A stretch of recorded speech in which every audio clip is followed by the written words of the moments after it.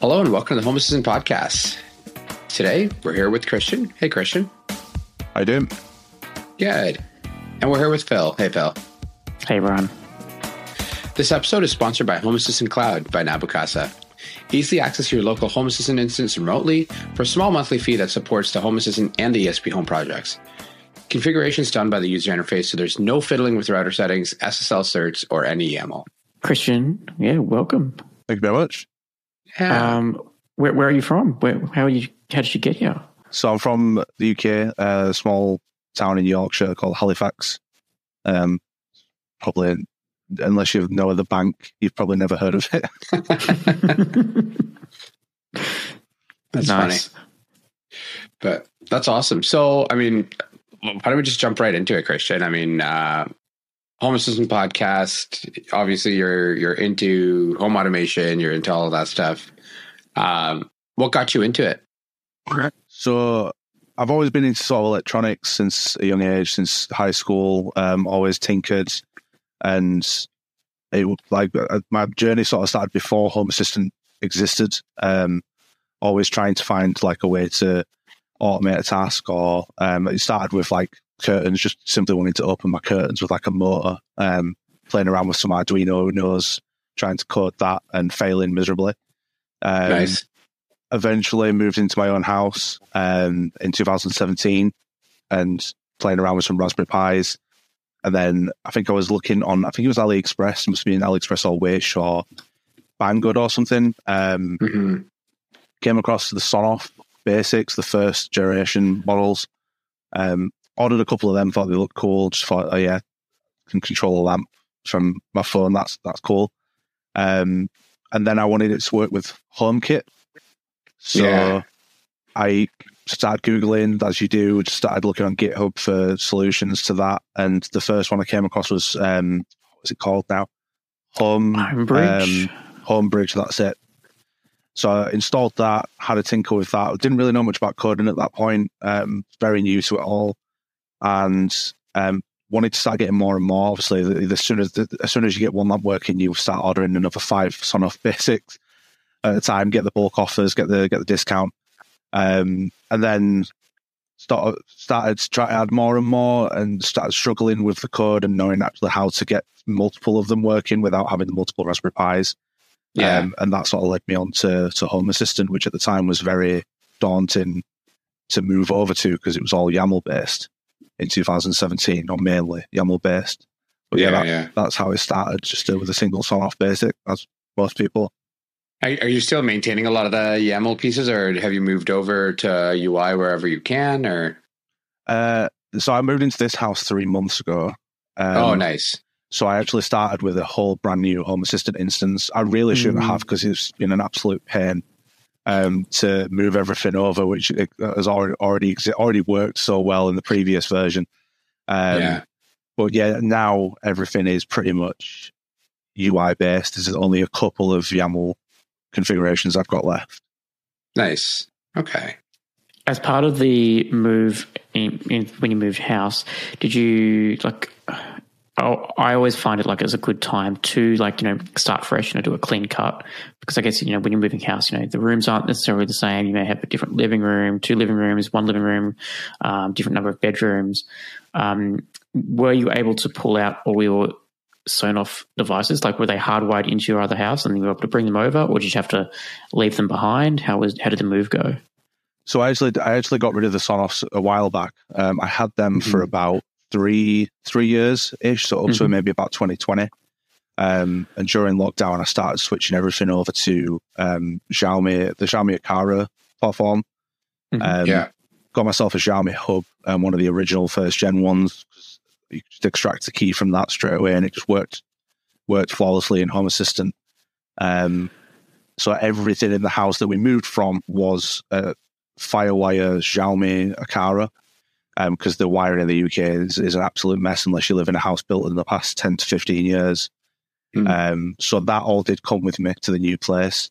I actually went, every viewing we went to when we were looking for a house, I took a screwdriver with me so that I could look at the wiring behind the switches. Nice. I didn't get away with that every single time, so that was like a deal breaker a lot of the time. If we weren't able to check the wiring, I was like, no, we're not moving there. Yeah. But luckily, this place still has the old wiring, so I was able to. I didn't have to purchase many, a whole new set of switches. Interesting. Okay. And were you looking for neutrals and like a bunch of that kind of stuff, or? Yeah, I mean, neutrals would have been nice because then you can use like dimmers and your options get so much more. The net you can cast when you're looking online for products is much wider. Yeah. But in a way, it was kind of nice that I could just sort of take that setup from the old place, stick it in the new place, and it was just reconfiguring everything on Home Assistant. And I've since moved everything over to Zigbee now as well. So I got rid of the Xiaomi hub because, privacy concerns and all that stuff. Yeah. And I got I don't know if do you have Aldi over where you guys live? Yep. I don't. You do, Phil. So yeah. I know what it is though. Yeah, it's a cheap supermarket shopping brand. Yeah. They actually weirdly have their own. It was either Aldi or Lidl. I can't remember actually which one it was, but they have their own Zigbee hub, and there's a guide online on how to hack that hub and turn it into Home Assistant compatible. So that cost me like £12 for that. I probably could have found one on AliExpress that just works natively, but as I said, I like to tinker. So that runs all the Zigbee devices, which every Akari device I had we worked perfectly just in Zigbee mode. So you moved over from a Wi-Fi based, I'm guessing like Sonoff, now you've gone to Zigbee. So does that include all the wall switches, everything's Zigbee? I don't have many wall switches, but the ones I did move over to Zigbee. I think I had two, one for my 3D printer and one for an actual printer. Yep. How many Zigbee devices do you have on your network, just out of curiosity? Oh, that's a good question. Let me have a look. 18 currently. 18? 18. Okay, cool. I have 63, I think. And is that on one hub or is that on multiple? So that's on one hub, and that's doing. It's from a Combi USB stick that's plugged directly into Home Assistant. And I'm just going to confirm that I have, 64 devices. My apologies. I am having issues with my Zigbee at the moment because I have so many devices. For whatever reason, like random devices will just be marked as unavailable, and I'll have to go and repair them, which is really frustrating. They'll just work, and then all of a sudden, it's as if they just drop off. They get marked as unavailable. I've got many a Philips Hue bulb, I've got an IKEA signal repeater, so I've got enough routers on the Zigbee network to have to support that number of devices. It's just so frustrating. And I know this isn't just an isolated issue. It's not a Phil issue. I've seen other people on Twitter comment on, like this, happens to me all the time too. So yeah, it's so well. I think they typically say like 64 is the upper limit, right? Yeah, usually. I've reached that limit. Maybe I'll have to do some googling. But I don't know. That's what I keep hearing. But might be worth just sticking another hub in somewhere. I've been trying to avoid that. I used to have 3 running at one point. Oh wow! I had multiple instances of Zigbee to MQTT running. I have my house split in like half. One Zigbee controller at one end, the other at the other end. It just then becomes a nightmare of when this happens. There might be some tuning you can do too. I don't know, like just check if there's any. I guess if there's any like noise, like how much noise there is and such, right? Because I mean. I don't know if you custom set your channels and stuff like that, but I've done all that. I've done the USB extension cable. I don't know. I don't know what the issue is. I'm having the same issue with one of my devices, but it's a really basic Sonoff door sensor that I'm assuming it's just I've had it for 5 years, and I just thought, well, it's probably just broke at this point. But it's cheap to replace, and if it does happen again, then I know there's an issue, but. One little device on my network that's happened with. It might be a range thing too, right? Depending on. Yeah, it could be. And I guess depending if your house is built with concrete or drywall, whatever, right? Yeah. I know we had an issue at the previous house. Sorry, Phil. No, go for it. We had the gas company come out to try and fit a smart meter because it's I think it's the law now in the UK that you have to have a smart meter if a new system gets installed or something. But they kept bugging me about it just week after week. I said, go on then, just install it. They tried 3 times, and it's actually basically the meter that they tried to install was a Zigbee meter. And for whatever reason, they couldn't get it to work. And I assumed that it was because of the Zigbee networking interfering with it, but that they couldn't get to the bottom of it. So I didn't end up getting the smart meter. I asked them, like, can I just connect it to my own system? They're like, no, absolutely not. We need to see how much gas you're using.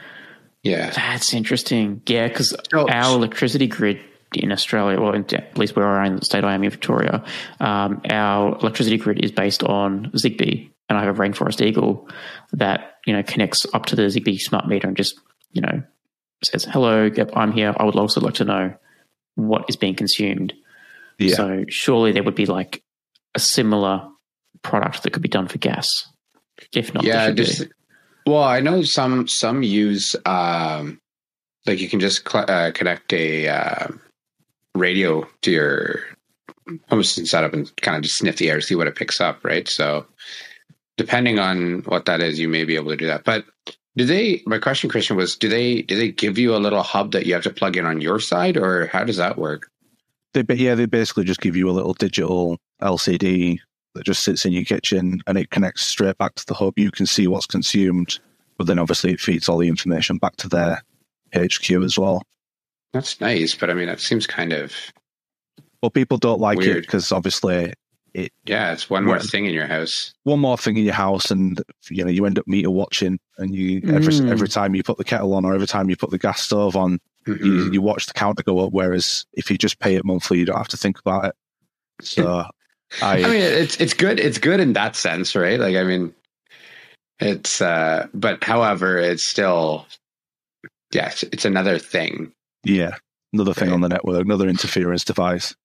Totally, right? I'm surprised they don't use like LoRa or something like that to just run their own stuff and pull it. But yeah, this was one specific company. They've all got their own now. They're all pushing their own devices. They all use different networks and different models and etc. Some use generic ones, some use purpose-built ones. That sounds like even more of a red flag to me. Like we have once a quarter, once every 6 months, people will knock on my door and try and sell me these free energy monitors that, this company wants to put in my house, and you can just tell like they're trying to monetize my data somehow, right? It feels shady, and then when I tell them, I've got a smart home, I don't need any of this, I'm already monitoring it. What are you monitoring? Have you got this sensor? How are you doing it? Where's it going? I'm like, just leave me alone, right? Like, do you need instructions or? Yeah. So the fact that, these are all doing their own thing. So I'm guessing you have to have a little smart device on your kitchen counter that then plugs into your internet to send your billing information over to them. How's the security on their device? Like, are they just creating a backdoor into your local network? It seems all a bit... Yeah, I've never personally had one. I'm not sure if they connect to the Wi-Fi or not. I'm assuming they'll have to in some way, shape or form. But if it's anything like sensors that I've worked with personally in my career, then they'll probably have like 4G backups built into them and stuff like that. Cellular backups so that if someone changes the SSID password, you can still grab all your data and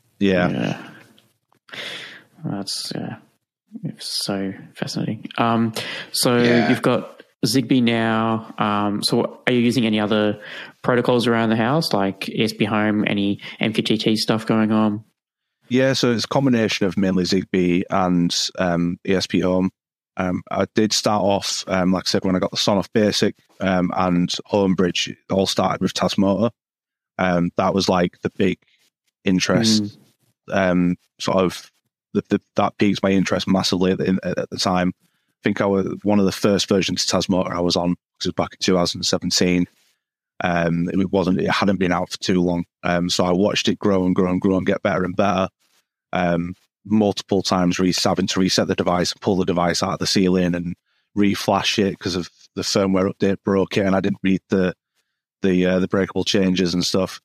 Eventually, so at some point during lockdown, I think it was a project I was working on. I was trying to do a very specific thing, and I always just defaulted to Tasmotor because that's what I knew. That's what I knew how to use it. I knew all the documentation. I could read through it very easily and find what I needed to find. But I can't remember what it was now. I think it was like some sort of temperature sensor I was trying to do, or like a light sensor or something. It was fans. That was it. Completely unrelated. I was trying to make a fan controller using 12-volt fans, and I just couldn't figure it out for some reason. There wasn't many people who'd done it with Tasmotor, but there was loads of people who'd done it with ESP Home. And much like the move to Home Assistant from Homebridge, that was, again, quite daunting because it's all YAML-based still, even to this day, and it's all this new documentation you've got to read through, and it's just a whole lot of time has to be invested into it. Yeah. And obviously then you're going to want to do the rest as well. You're going to want to move all your other devices over to it. But I took the plunge, and it worked just so well that I was like, right, I'm going to scrap off Tasmotor completely, move completely over to ESP Home, and now I've got, I think it's something like, it's only about 15 devices, but I've got some fairly complex stuff built into them. Do you run your Home Assistant instance through a full like Home Assistant OS, or do you do Docker? Do you do standard install on a Pi? So I've tried all of them. Originally it was on a Pi, as like most people start off with. Yeah. But it's currently running on a Proxmox VM. Yep. And the Proxmox host is just I think it's an 8th gen Intel Dell Optiflex that I got for £5 from work. Nice. Solid. Yeah. Yeah. It's one of the old stocks that they were giving out for cheap. Yeah. Nothing wrong with that. And then are you like, how are you running it though? Is it a like, are you running the Home Assistant OS? So do you have Home Assistant OS. Yeah. Okay.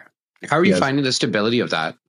It's amazing. I've never had any issues with it. It's as long as the host can handle what you're telling it to give the VM, like it's the best way to run it, in my opinion. If you've got the hardware, because obviously you can run other stuff alongside it as well. You're not having to have, a separate device for Docker, a separate device for, is it Frigate or Frigate? I never know how to pronounce it. I usually say the first Frigate. It's like the Scon or Scone. Yeah. But yeah, you could just have everything on one machine, and as long as you're utilizing the hardware correctly, like I think it barely even hits 20% CPU usage. Yeah, nice. Yeah, I suggested to somebody that they use the OS on a Pi or whatever, and it didn't go too well. He spent all day moving all of his sensors over and something, and then at the end of it, died. And I was like, brutal. For me, it's the redundancy as well. If you build proper redundancy into Proxmox, you're never going to lose it. You're never going to lose your Home Assistant instance. Obviously, we're at a point now where it's kept up to date so much and it's so stable that we'd never really run into the same issues that we had back in the YAML days, where your entire Home Assistant instance gets corrupt, or the SD card dies, etc. But I've got a Proxmox backup server running as well, and that's only got a 2 terabyte SSD in it, and that can hold probably 6 to 12 months worth of Home Assistant backups, backing up daily. So it's anytime I mess some code up, or I want to go back to revert the past 12 hours of testing or tinkering that I've just done, I can just click a button and it's there. Yeah. That's nice. Fair Maybe enough. I should look into Proxmox. Yeah. Upgrade. Do you have do you have a server that you're running right now, Phil? I have an old PC, not like a full server. Yeah. Do I need a full server? I have no idea. I need to do my research. No, you don't need a full server. Not at all. Just depends what you want to do with it. If you want hardware encoding, I'd go with hardware acceleration, go with 8th gen or higher, basically. Intel NUC as well, it run absolutely fantastically on that. So I want to eventually, once I can afford to buy 2 of them, I want to move everything over to Intel NUC, and then it can literally just live in a cupboard. Nice. Yeah. I literally have a tab open with Nooks right now, and it's just like, because eventually I'd like to turn off my server. It's just loud, a lot of power, etc., etc. Yeah, So energy usage is a big one. Yeah. I hate the thought of like all these old machines in my house like going to waste. Like, I'd rather reuse a old computer, knowing that, because if Home Assistant can run on a Raspberry Pi, then it can run on like this hardware, right? Oh yeah, definitely. But then you do look at like the Nooks and stuff, and like I do like the idea of being able to plug it all in, put it in a cupboard as if it's like a hub, like even like a Home Assistant blue or yellow. I don't know. I've literally got a Nook that's in pieces at the moment. Yeah. I've got a couple of friends too that are just doing the whole like, let's just take old off lease like mini PC things. And one of my buddies actually runs Plex off of it and stuff like that, and it has I forget what it's called, but it's basically hardware acceleration on the Intel processors, right? And it, like, he had, last time I was over at his house, he just had glances running, and it was barely breathing. Like, it was barely like breathing heavy at all. Like, yeah, that's cool. So it's that's not a bad choice there either, right? So yeah, it just runs fantastically. The main reason I chose Proxmox is because I eventually wanted, when I could get hold of one, which I now have, I wanted to pass through some PCI M.2 Corals through for FreeGate. Yeah. And there's just loads of documentation and help online, and you can just, very easily post in the GitHub on how to do it if you've got any issues through to the VM instance for it to take advantage of it. Whereas if you're doing stuff like Docker, if everything runs on Docker, or you've got like Synology or even Raspberry Pi, I know the Home Assistant Yellow supports that natively, I think. But if you want more than one, I purchased 2 of them. I managed to get hold of 2 of them.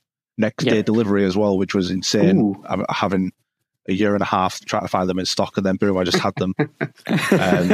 So yeah, that's another project I'm working on at the moment, trying to get that working. So I have 2 quick questions before we move on from Proxmox. You mentioned you've got a backup server. Have you had to test that? What's the recovery time if you do need to restore? Like, is it down for an hour? Or is it pretty quick? Tested it extensively. Nice.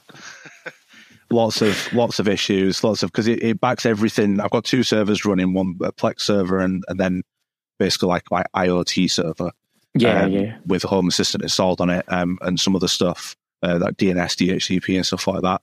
And it's literally a lot of it's running containers as Proxmox containers, and that can be a restore time anywhere from 1 to 5 minutes, depending on the size of it.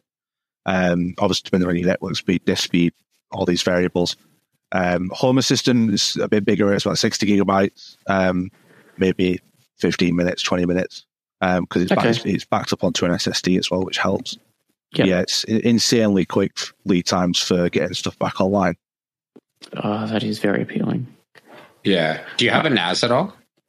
I just use Proxmox. I've got a disk just on the host and just share that out using ZFS. ZFS, okay. Nice. So you mentioned that you got those Corals. So how are you doing? It's like you've got cameras around the house. I'm guessing that's why you want to use Frigate. Like, so what's your sort of camera setup? How have you done that? So I've got, I made the mistake of going with the Reolink. You made the mistake? Oh. Yeah. Interesting. It seems to be, looking online, it seems like they're nothing but issues when it comes to the RSTP streams, MPs, PM, whatever streams. It did actually work fantastically until I started messing around with the Coral. And now they just don't work at all. So I am currently trying to figure that out. I've managed to pass the Corals through fine. They show up, and they brought the the response time on the cameras, on the detection, from, I think you were running at over 100 milliseconds down to 5. Wow. So that the CPU usage just dropped instantly. But for some reason, it's not the Corals I'm having issues with. It's the actual hardware, hardware acceleration and getting streams to just stay online from the cameras. I'm just trying to troubleshoot that at the moment, and I'm not having much luck, but I haven't had much time to look into it this past couple of weeks. That's interesting. So if you were to choose your time again, you said that Relink was a problem. What would you go for instead? I'm not sure, to be honest. I probably just look online on Reddit and on the forums and just find the best one. Yeah, find whatever's being recommended at the moment. Yeah, I think the problem, it's just like every technology, right? I think there's no best. It's what kind of fits your use case the closest. Which is unfortunate. Like, I want everything to be to the tens, but it never happens, right? Yeah. Or it's like cheap. Super expensive. So it was just cheap. It was an offer on Amazon. I bought one, and I've run that for the past couple of years. But now we've moved house. Sure. We've gone from a middle terrace to end terrace. So we've gone from having one camera at the front, and that's all we needed to. I think we need 4 now. And there's obviously 4K streams, and you run into H.264, H.265 issues with browsers, and I'm deep into it at the moment, trying to get it figured out. But as soon as it's working, it'll be absolutely fantastic. So I'm guessing. So you've got how many cameras now? Did you say 4? So I've currently got 4. Yeah, I think there's a 5th probably coming at some point. Wow. So they're 4 just outside the house. So I've got one on the front, back, and side, and then one in the shed. Because it's a shed/workshop, and then I want another one just directly pointing at the car. Yeah, nice. Just for the car alone. And do you have like a dashboard set up to be able to view those cameras in real time? Is that what would be potentially causing streaming issues? So I used to use just Frigate.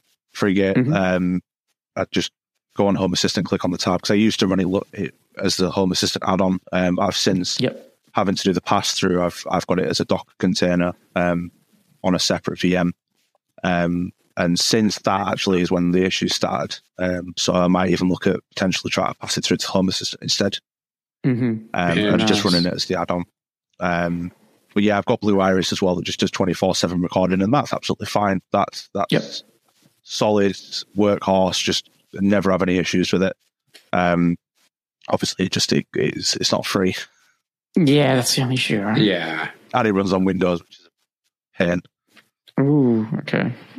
And so what object detection have you got? So you're using the corals now to do objects. So you're finding, like, as soon as it detects a human, are you then saying, okay, mark this as a clip to then get looked at in the future, or so you can search what happened? Like, have you got any automation set up? Like, if a person's detected at 3 a.m., do this. Like, what have you sort of thought about doing there?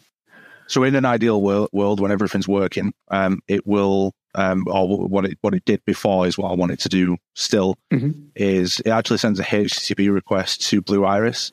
So instead of using, recording 24/7 on Blue Iris and then using more storage up with Frigate, I'm just having it mark it as a detection event in Blue Iris, and then I can just go and click on that event, and it just takes me to where it was in that timeline.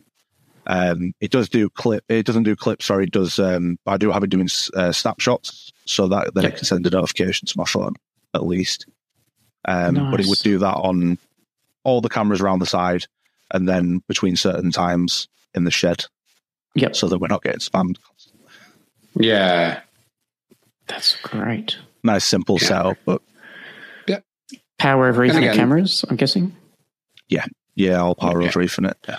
Yeah, very nice. Not your battery cameras there, Phil. It's No. Like, the benefits of working in IT, I got a free network switch, PoE network switch. Very nice. So that just runs everything like a dream. That helps. They're getting quite cheap now. Like, I'm just tempted to buy one. No idea how I'd wire them up, but yeah, just getting like so tempting. Yeah.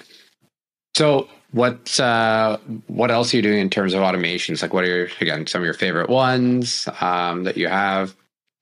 My favorite ones are anything to do with the cat, basically. We just got a cat a couple of months back as well, just before we moved into the new place. Okay. So I've got a I've got a cat feeder, automated cat feeder that I bought off Amazon. Nice. I'm very much into do things as cheaply as possible, as long as it works. Like, as long as it works and it's not expensive. If it starts to not work, it's getting thrown in the bin, and I'll go for the more expensive option. But if it carries on working, then fair enough. I think it cost me like £40 off Amazon. Just a really basic, self-contained. It's not Wi-Fi enabled or anything. Sure. You press a button, it'll dispense some food, or you can set a timer and follow that schedule. So I bought that, knowing that it would obviously have motors in it, it'd have a circuit board in it, it'd have some way of being able to control it with an ESP module. So I opened it up, cut all the wires, and wired it up to an ESP module, ran a ESP home on it, and essentially all it does is just send 5 volts to the motor, which it has a stop switch on it. So when the motor goes around once, it then triggers the stop switch, which then stops the 5 volts going through the relay. And it really is just as simple as that. I want to add a photo resistor or a light sensor in there to detect when there's no food in there eventually. But that's a project for another day. But that works so well. She gets fed 3 times a day, and she has done for the past 6 months, and it's never missed a beat. That's perfect. It's all self-contained on the module as well, so the schedule actually runs, rather than doing it in Node-RED, it runs directly on the ESP home. So if the Wi-Fi goes down, she still gets fed. Nice. Bit of redundancy there. I like it. Yeah. That's a good type of redundancy. You don't want a very angry cat. I think the cats have also got like automated. There she is. Hi, cat. Having a bit of a sleep. Yeah. Hey everyone, I just wanted to take a minute to talk about the Eufy Video Lock. It's a smart lock that's really easy to set up with just a Phillips screwdriver and no extra drilling. It's got a keyless entry, so you don't need to worry about fumbling with the keys when your hands are full. Also, you don't need to worry about handing out extra keys when you're in a pinch, your kids losing them, or people copying the key and passing it around to each other. Something else I like about the Eufy Video Lock is that it has a camera built in and it works as a doorbell as well. Personally, I think the Eufy Video Lock is great for apartments or cottages where you can't necessarily add extra holes for a video doorbell. My favorite part about it, though, is that there isn't a monthly fee and your recordings are locally stored, so you don't have to worry about someone else owning your doorbell data. You can find it on Amazon, or if you want to know more, search Eufy Video Lock, that's EUFY Video Lock, or visit eufyofficial.com/videolock to see how you can gain complete control of your door. For cats now, they've also got like automated kitty litter as well. Because I remember like some of our very early episodes, like people were talking about, creating like exhaust fans for the kitty litter box. But now I think there's actually commercial products out there you can buy off the shelf and they do that all for you. Yeah. Very expensive. Yes. Yeah. I can imagine. Yeah. Like I've seen the ones that are like the, what's it called? Like, like the concrete mixer things where exactly. Sifts through and like all that. And, those are like 900 quid off Amazon. Those are insane money, but I really want it. It's going to have to be purchased at some point. Yeah. Interesting. Yeah. I don't know. It's, again, it's cool. How much effort does it save you, right? I mean, it's like, sometimes it's just worth it just for like, I mean, Phil and I both just got a robot vacuum. Well, I got one a little while ago, but Phil got one not that long ago either, right? And it's like, is that a really necessary purchase? I mean, I was perfectly fine vacuuming by myself before, but it's just... But now you can't live without it. Yeah, I mean, it's something nice to have. I mean, my wife will still, once in a while, she'll still go around and use the manual vacuum, right? But just because she likes the like where it might miss like a corner or something like that in her head, she's like, hey, this is way faster and just point in time. And I'm like, yeah, that's fine. I mean, I guess I do it too sometimes, but I don't know. It's not too bad. Which robot vacuum did you go for? Out of interest, because that's something I want at some point. I did the D-Bot because it was cheaper. Phil did the Roborock S7 because the S8 just came out, right? So it's just a wee bit cheaper. Do they integrate it straight into Home Assistant, or did you have to go with that Veltudo, is it? Veltudo? No, so the X1, the X1 Omni, don't think supports Veltudo. But I just did a third-party hacks. Hacks thing. What about controlling Home Assistant around the house? Like, how are you controlling Home Assistant? Do you use voice? Have you got tablets on the wall? Like, what's your go-to choice there? Eventually, I do want to get a tablet on the wall. I think that's going to be whenever I can get a cheap tablet, a spare tablet from work or something like that, that'd be amazing. Always kept the sort of the mantra of always be able to control the device manually as well as on Home Assistant. Always want to be able to flick a light switch if the Wi-Fi goes down or Zigbee goes down or anything like that. What was the other question? The tablet or the... Yeah, have you got voice assistants? That was it. Yeah, voice assistant. Got Google Homes around the house. I don't know if it's just me or if it's everyone, but they are the most unreliable things I've ever had. They just seem to... I don't know if it's the Yorkshire accent or if it's just like I'm asking too much of it. They never ever seem to work. Interesting. The first year I had them, they were amazing. And it might just be because all I was doing was asking it to turn the light on and off. But you start to get into, you set up a routine to, feed the cat 2 portions. And all it's doing is clicking a button to send food out twice. And it just seems to never be able to do it. Even the most basic of questions we ask it never works. So I think I'm going to be moving away from them pretty soon. As much as I don't want to, because I am fully in the Google ecosystem now. I think it's going to be probably testing the new Home Assistant voice assistant. Nice. Yep. Having a play with that. I haven't looked too much into it. I've seen a couple of videos on YouTube, and I've seen the option in Home Assistant pop up recently. But that looks quite interesting. Yeah, it's there's some cool stuff. It sounds like they're working on too. I don't know how it's going to play out in terms of these recordings, but we just had a chat with Mike Hansen yesterday, who is kind of the brains behind the Home Assistant voice project, right? So, or the Year of the Voice kind of thing. So, I'm pretty excited to see where it's going. Personally, again, those of you on YouTube can see right behind me, I do have an Amazon Echo. But I'm not beyond getting rid of those if there's, if there's something better, right? And absolutely. And then I'm okay to DIY it, and I'm sure there'll be an ecosystem, right? Oh, I know. I completely agree. It's like I think I was saying this in one of our other recordings where it's like mine will just randomly at like 3 a.m. be like, I didn't catch that, and I was like, that's because everybody's asleep and no one said anything. But I could be like literally in front of it, like yelling, saying her name, and she just won't wake up. Or I'll ask her to set a timer, and she just won't do it. And I'm like, well, what good are you? That's what I use you for, right? Like, she can't set a timer. Like, yeah. Get out my phone and press buttons like what is this? Mine just randomly forgets sometimes that I have a YouTube Premium subscription. Oh, nice. So I ask it to play a song. It's like, you need a YouTube subscription for that. And I'm like, I do have a YouTube subscription.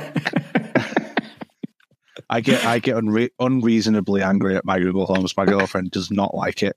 Yeah, she's like, amazing. Calm down. It is an inanimate object. It's a pre-recorded voice. I'm like, I don't care. He's doing it on purpose. Let's test the inanimacy when it hits the wall, right? Oh, look, it's going off right now. I didn't say the word. None of you said the word, and I'm on headphones, so it's there you go. So quality, perfect timing. It's good. I love that everybody caught that too. I'm not making this up, but yeah. So I mean, speaking of tablet and voice and stuff.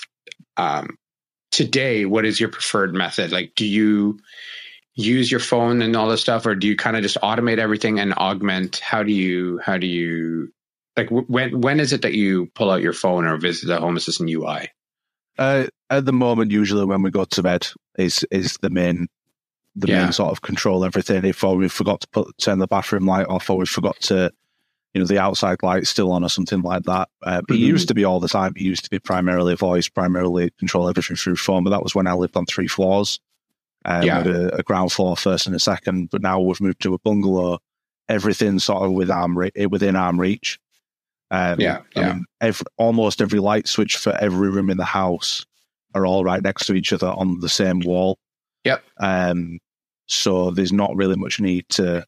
You would literally 2 seconds away from it whenever you need it. So I'm trying to automate as much as possible.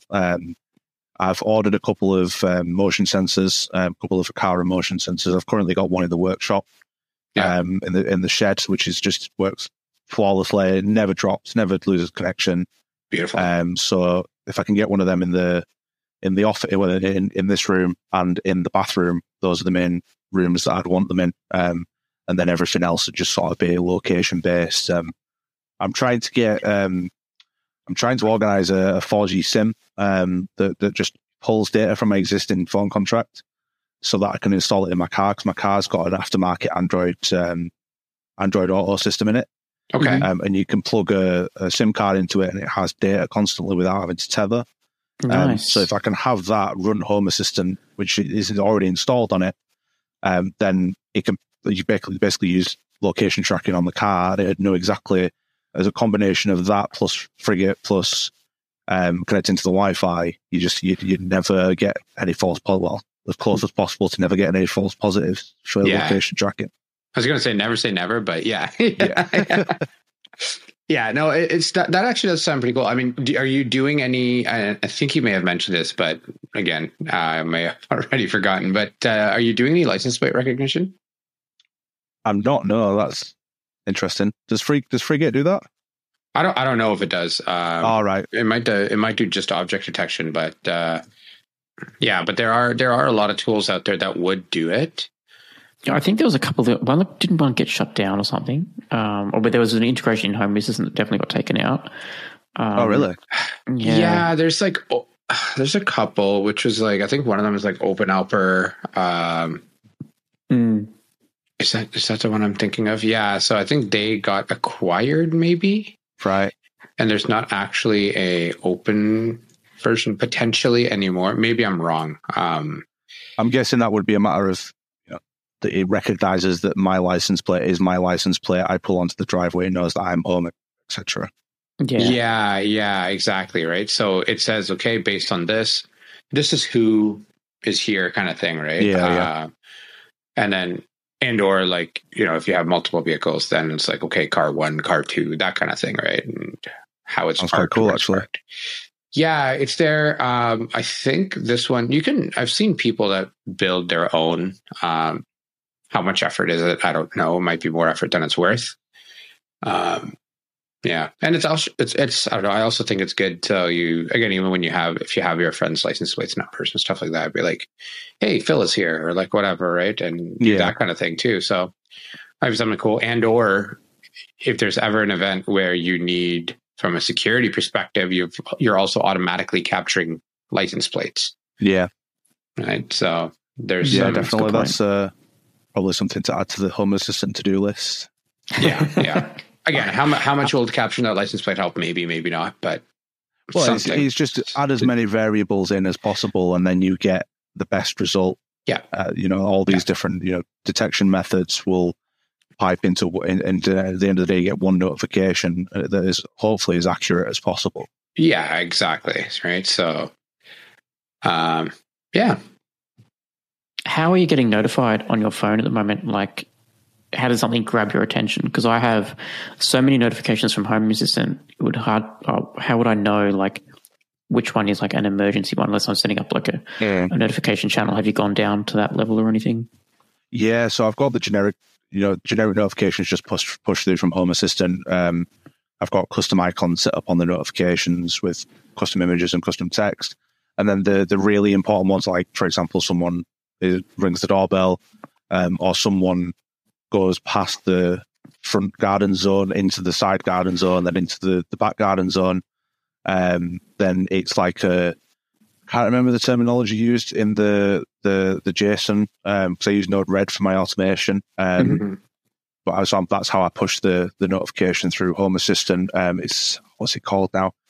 Basically where it like bypasses everything on you, any setting on your phone related to silencing and vibration, and it will speak out loud that there is someone in the back garden, or there is someone is at the door, for example, and then also pushes a photo and a video through as well. Nice. And then do you have any ability to take action on that? Like if you did to see that, is it simply just call 999, or do you have like a siren that you can trigger? I used to have it the old place, but I haven't set it up here yet. It was basically turn everything on and start everything flashing red and police. I had some light bulbs that could do a police effect, so you do that, and I had a couple of quite funny sounds that had come through the Google Homes, like intruder alert, and then like a countdown timer with a bomb that's going to go off and stuff like that. Yeah, that's awesome. And then the other actions would be like, if there's a parcel, can you please leave that in the back garden in this specific location and stuff like that. Yeah. Okay. So have you got it to detect that like a delivery driver has dropped off something at your house and then give me like instructions, or is that something you would want to get to be able to do that? That's something I'd like to do, is like package detection. Right now it's just standard. There is a person there. Yep. And I just have the button always there just in case it is a delivery person. Because most of the time it is. But if I could do like Frigate has detected a parcel, a package, that would be amazing. But is that possible? I know some of the Ring cameras are doing that now, especially with their top to bottom view. They'll detect, if a parcel's been left, then they can send you a notification saying, package has arrived. There's a lot of them that do it now. Actually, I think most, like Ring, I think the Ubiquity ones, I think a lot of those do parcel detection. But again, how well do they work is maybe another story, right? It's how many false positives do you get through? Yeah. Well, I mean, it's or it's how much does it actually capture, in a sense that, like, I think I mentioned this on one of our previous episodes where we went on vacation and our neighbor was luckily picking up our packages and stuff like that, but we caught the delivery person putting the package down. Fast forward, the package is missing, and there's nothing in between that it's captured. Right, and it's like. Now it was winter, so it was pretty cold. So I don't know if it dipped below like the acceptable operating temperature or anything like that. I don't believe it did. I think it was like -2 or something like that Celsius. And I think it's rated for like -30 or something. Maybe I'm wrong. Maybe this is only rated for 0. But so that was kind of scary, right? And I was like, what happened? Luckily, I used one of my outdoor cameras to go in and look, and I could see my neighbor walking up and grabbing the package. And I was like, okay, that's good. It's fine, right? Like it wasn't somebody else, but. So when you have that button there to say, please leave the package here, what does that execute? Like, is there a speaker outside that is playing a message, or how have you got that configured? I would like there to be. I've got some ceiling speakers that I'd like to install in the, I don't know the sort of the building term for it. It's like the lip around the roof hangs over.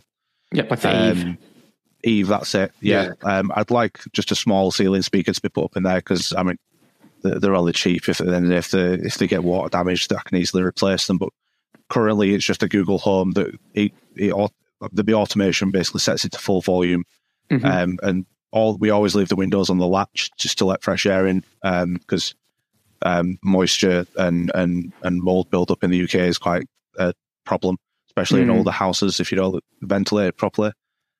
So usually they can hear it. If they've already started walking around the side of the house, there's no way they'd hear it. But 9 times out of 10, they'll hear it. And then if I can see them on the camera sort of like going towards the window to what was that, I'd play it again. Nice. I can watch them live, obviously. Yeah, that's cool. And I said the cool thing that I've done with the cat automation is I like to, as much as possible, like I said before, buy things cheap and made them from dumb into smart devices. Obviously, you buy purpose made things. They're probably going to have a subscription or a connection to the cloud or something. So I bought a really cheap, because we got her during winter, it was really cold. She actually had fleas when we got her as well, so there was a chance of her getting, what's the word? Not pneumonia, anemic. I wanted to keep her as warm as possible. So I got a little, it's like a, I don't know, like maybe 10-inch by 10-inch heated mat that you just plug straight into the mains. And we have switches in the UK on our directly next to our socket, so you switch it on, switch it off. So I've got that plugged into a Zigbee. At the time it was a Wi-Fi switch, and then I repurposed the printer Zigbee switch to now what is now a cat bed switch. Right. And then I've got an ESP module, and I bought a like a pressure pad so that it goes under like a car seat. Okay. I think I saw the idea online, actually. I will not take credit for this whatsoever. But that's just connected straight to the ESP module, and it basically just sends a on or off signal, which then turns the bed on or off, so it can detect whether she's actually on the bed or not, so that it's not using energy constantly. That's cool. And then, when she steps off the bed, 15 minutes goes by, turns off, she comes back, and she eventually learned that she could do that. And she just now, whenever she goes into the bed, she's on there for hours. That's awesome. It's good that the pressure sensor is sensitive enough to be able to pick that weight up too. Mm-hmm. Yeah, it's not too sensitive either, so like it wouldn't trigger until she's fully on it. Mm-hmm. I tested it by putting a couple of light objects on it first, and then something roughly about her size, and she happened to just be at the right weight that it triggered it. It triggered it straight away. Right. You should get into sort of weird positions, like right on the corner of it, and then they wouldn't trigger. But like I said, eventually she learned that she had to sit in the middle of the bed, and then it would trigger. That's funny. Nice. Well, it's almost like you got to train for that, right? Like it's. Yeah, she knows it's there. That's right. That's funny. So how much, like, in terms of like DIYing and stuff like that, do you sounds like you do a little bit with ESP Home or ESPs in general, and like those kind of things. Anything interesting that you've built that you want to share? I guess my coffee machine is a good one. That I'm on version 3 of the coffee machine at the moment. The first 2 didn't go so well. The first one exploded. Oh, that's good. Luckily, it was nothing to do with what the changes that I made to it. Yeah, it was just a really cheap, really rubbish coffee machine, just like a filter, like drip machine. Really standard.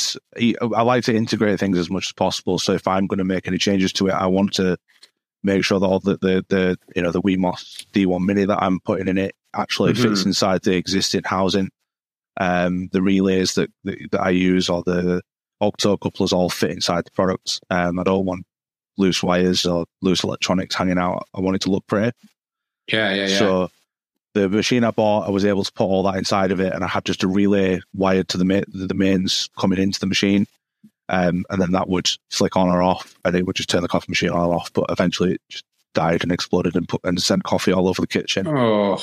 I bought so I moved from that and I went to a Tassimo pods coffee machine. Okay. So you just buy the pods, put them in, and that was a bit more complicated because you've got a barcode scanner in the machine. And must have like a pre-existing database built into the machine to know which pod to, dispense for milk and dispense for coffee and etc. So that was a D1 Mini module with a relay for turning this is before I discovered I could use an octo coupler to push a button, quote unquote. So I use a relay to press the button, turn it on or off. One for the lid to know that the lid was closed. So that would use a push button to send a signal to the D1 Mini, which would then send a signal to the relay to tell the machine the lid is closed. Yeah, that worked really well, to be honest, for a while. Again, it just got to the point where the cheap machines, they cost next to nothing. It just broke. So now I've got, again, back to a sort of fairly cheap but slightly more expensive actual coffee machine with an actual thing that you put coffee in and twist it, and I can't remember what they're called. But again, that's just a simple on or off relay built in, less complicated. But it works really well, and I've got it's actually an espresso machine, so it only dispenses so much coffee at a time. So if I want a full coffee, I have a Node-RED automation that has to turn it on for 30 seconds, turn it off and let it heat up for 60 seconds, then turn it on another 3 times to get a full cup. Wow. And how are you putting that into a routine? Like, how are you, like, is this part of, like, when you walk into the kitchen in the morning, it knows, all right, make you a coffee? Or is this, like, purely just for voice command, make me a coffee, and it knows what to do? So you can do it via voice command, or I've just got like a little sort of dashboard. It's got its own page on Home Assistant, which just pops up when you press the coffee button.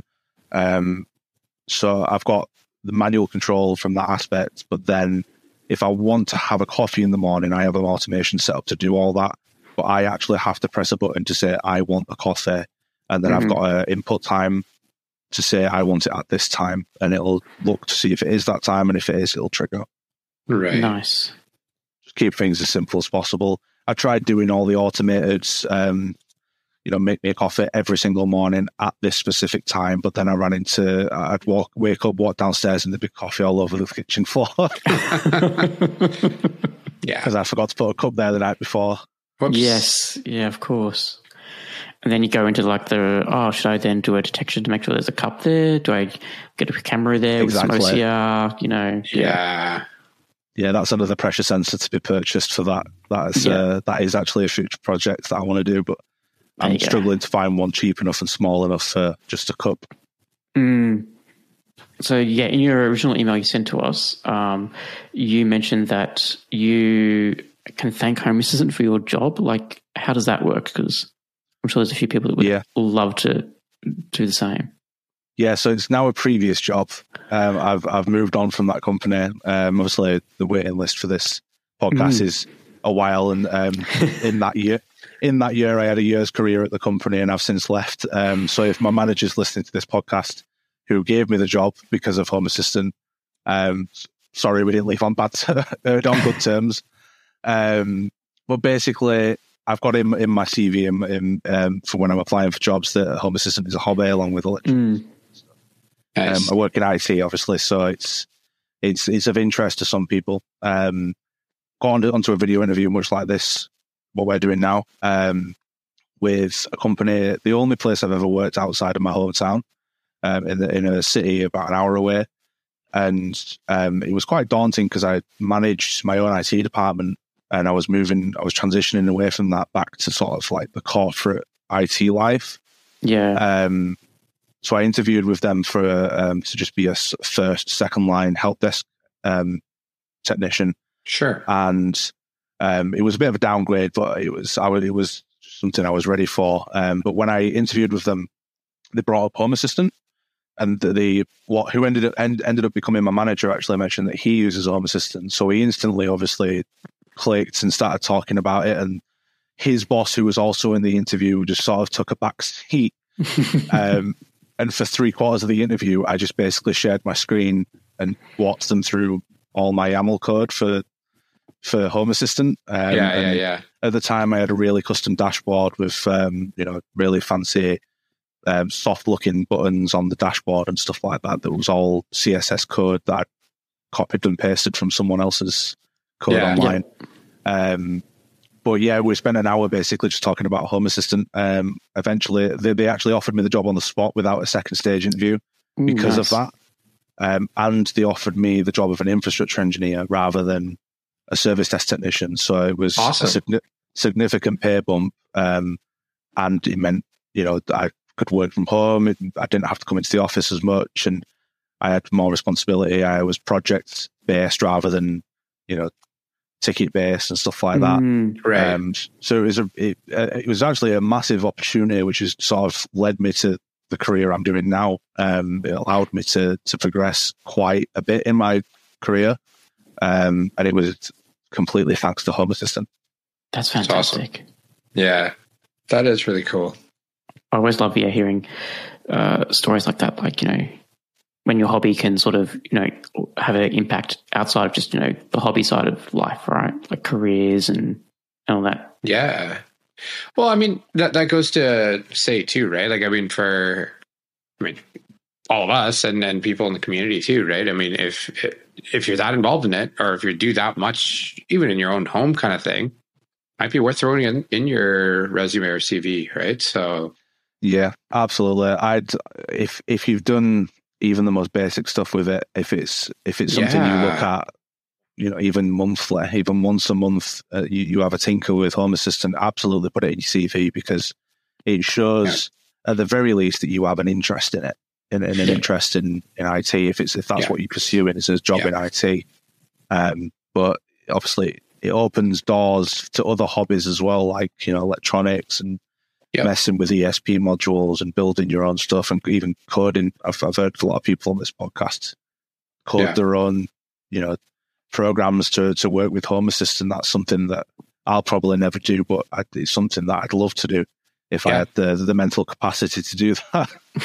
Yeah, I mean, it just shows you work with a lot of these different technologies. It shows that you have an interest in trying to figure out how things work, right? So yeah, absolutely. I mean, I think at some point, every single person, whether they're super technical or not, at some point has been like, how does this actually do this? Right? When they use Home Assistant, right? Like it's, but opens up that interest even more.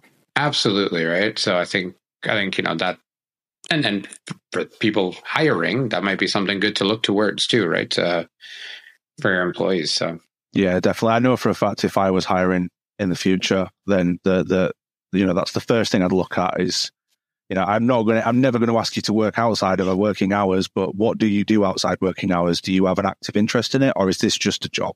Yeah. Is it is it a love, or is it a passion, or is it just a wage at the end of the day? Yeah, exactly. Both is fine. Yeah. Yeah. And I mean, I think a lot of times it's also like people put like, oh, I enjoy like running and this kind of things, which is fine, but this may be relevant to a job that you're like, it's an interest that's relevant to a job that you're applying for potentially, right? So yeah. Thanks to that previous manager. I'll wish you all the best. There you go. There it is. Oh, good. I think it's fantastic. All right. Well, and Christian, thank you so much for hopping on and spending the time with us and, chatting with us. So we really appreciate that. It's been a pleasure. Thank you very much. All right. Cheers. Cheers. If you want to share your Home Assistant journey or come on as a guest, reach out to us at feedback@hasspodcast.io. That's HASS podcast.io.